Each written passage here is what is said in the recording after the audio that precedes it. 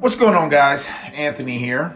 It's about 11:35 here on the East Coast. I'm a bit tired, but I was super motivated to make this content today because this tip around developing empathy and finding different ways to infuse empathy in your day-to-day work as a leader, I just found it super motivating and super inspiring, and super practical, right? And super just real and honest.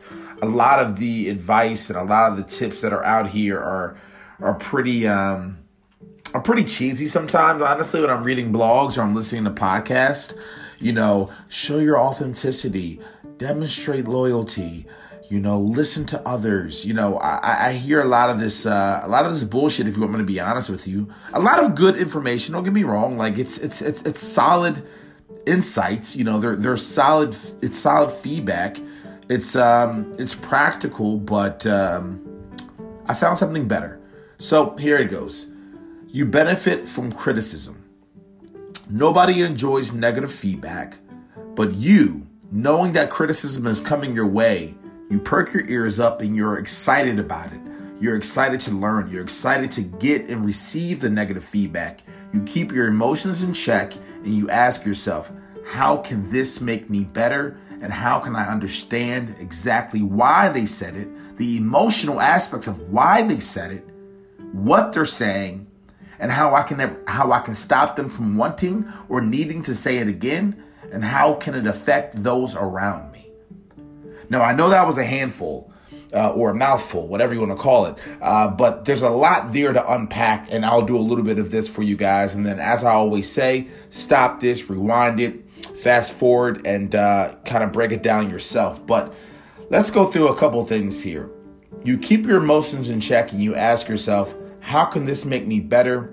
How can I stop this individual from thinking or having a need to bring this up again and criticize me again?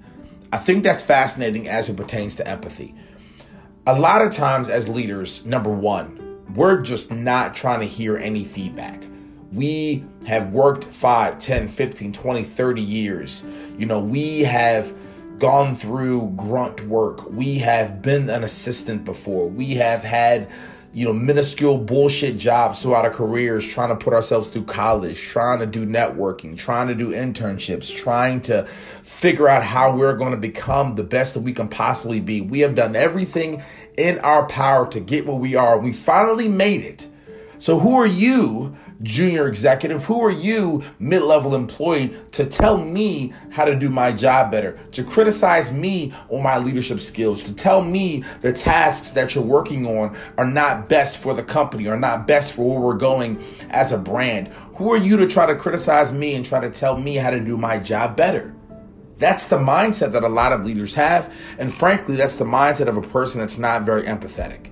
And so I found this statement here pretty fascinating, and this tip pretty fascinating, where it says you actually benefit from the criticism. You're thinking about, how can I make this better? You're thinking about, what do I need to do for this person to never come to me again with this type of criticism? What do I need to do to think instead of speak? What do I need to do to figure out ways to actually care and listen to every little nuance of what this person is saying, and why they would even feel like it's a pressing need to come to me with this criticism? That's what empathy looks like in a very practical sense. It's not always fun. It's not always something that is going to be so filled with roses and flowers and beautiful air mattresses and Tempur-Pedics and it's not always going to feel the greatest, right? And the metaphors that I'm coming up with are pretty bad right now, and I apologize, guys, but you get my drift. Like, it's not always going to be amazing when you are conducting empathy. Everything's not going to be filled with love. It's going to be tough sometimes. And I think this was great, and I think this was pretty fascinating. And again, this tip was just so real and so true. You're actually looking forward to criticism. You're actually excited about the possibilities of changing, not because you're obsessed with changing and getting better necessarily, because this is yet another moment for you as a leader to listen, to have your people speak up, to have your people share their perspectives, and for you to not cut them off. Because as a leader, you understand the positive the positive aspects that can bring to not only your overall relationship, but their overall engagement with the brand, their overall productivity, and so forth. So I don't know, man. I just thought this was super fascinating, super practical, super real, and just super helpful for me, and it's just a great reminder. Again, there's so many other reminders here that are just pretty cheesy, right?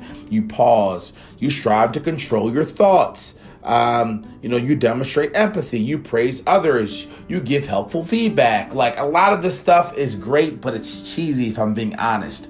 I thought this was real. I thought this was authentic. I thought this was super practical. And I thought this was probably the most beneficial tip amongst all these, about 15 tips here that I'm seeing on Inc. Magazine's 13 Things Emotional, Intelligent People Do to Conduct Empathy.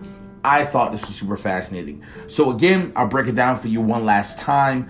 You benefit, you're excited, you're pumped up to receive criticism. You're excited about the fact that you are now going to have another opportunity to learn why your employee wanted to criticize you. You're going to have another opportunity to learn how your employee thinks, learn the perspectives of that employee. And you're excited to receive that data. That is empathy. That is caring. That is being a good leader. And for me, this was just super practical, super authentic, and super helpful. Hope I was able to help. Thanks a lot.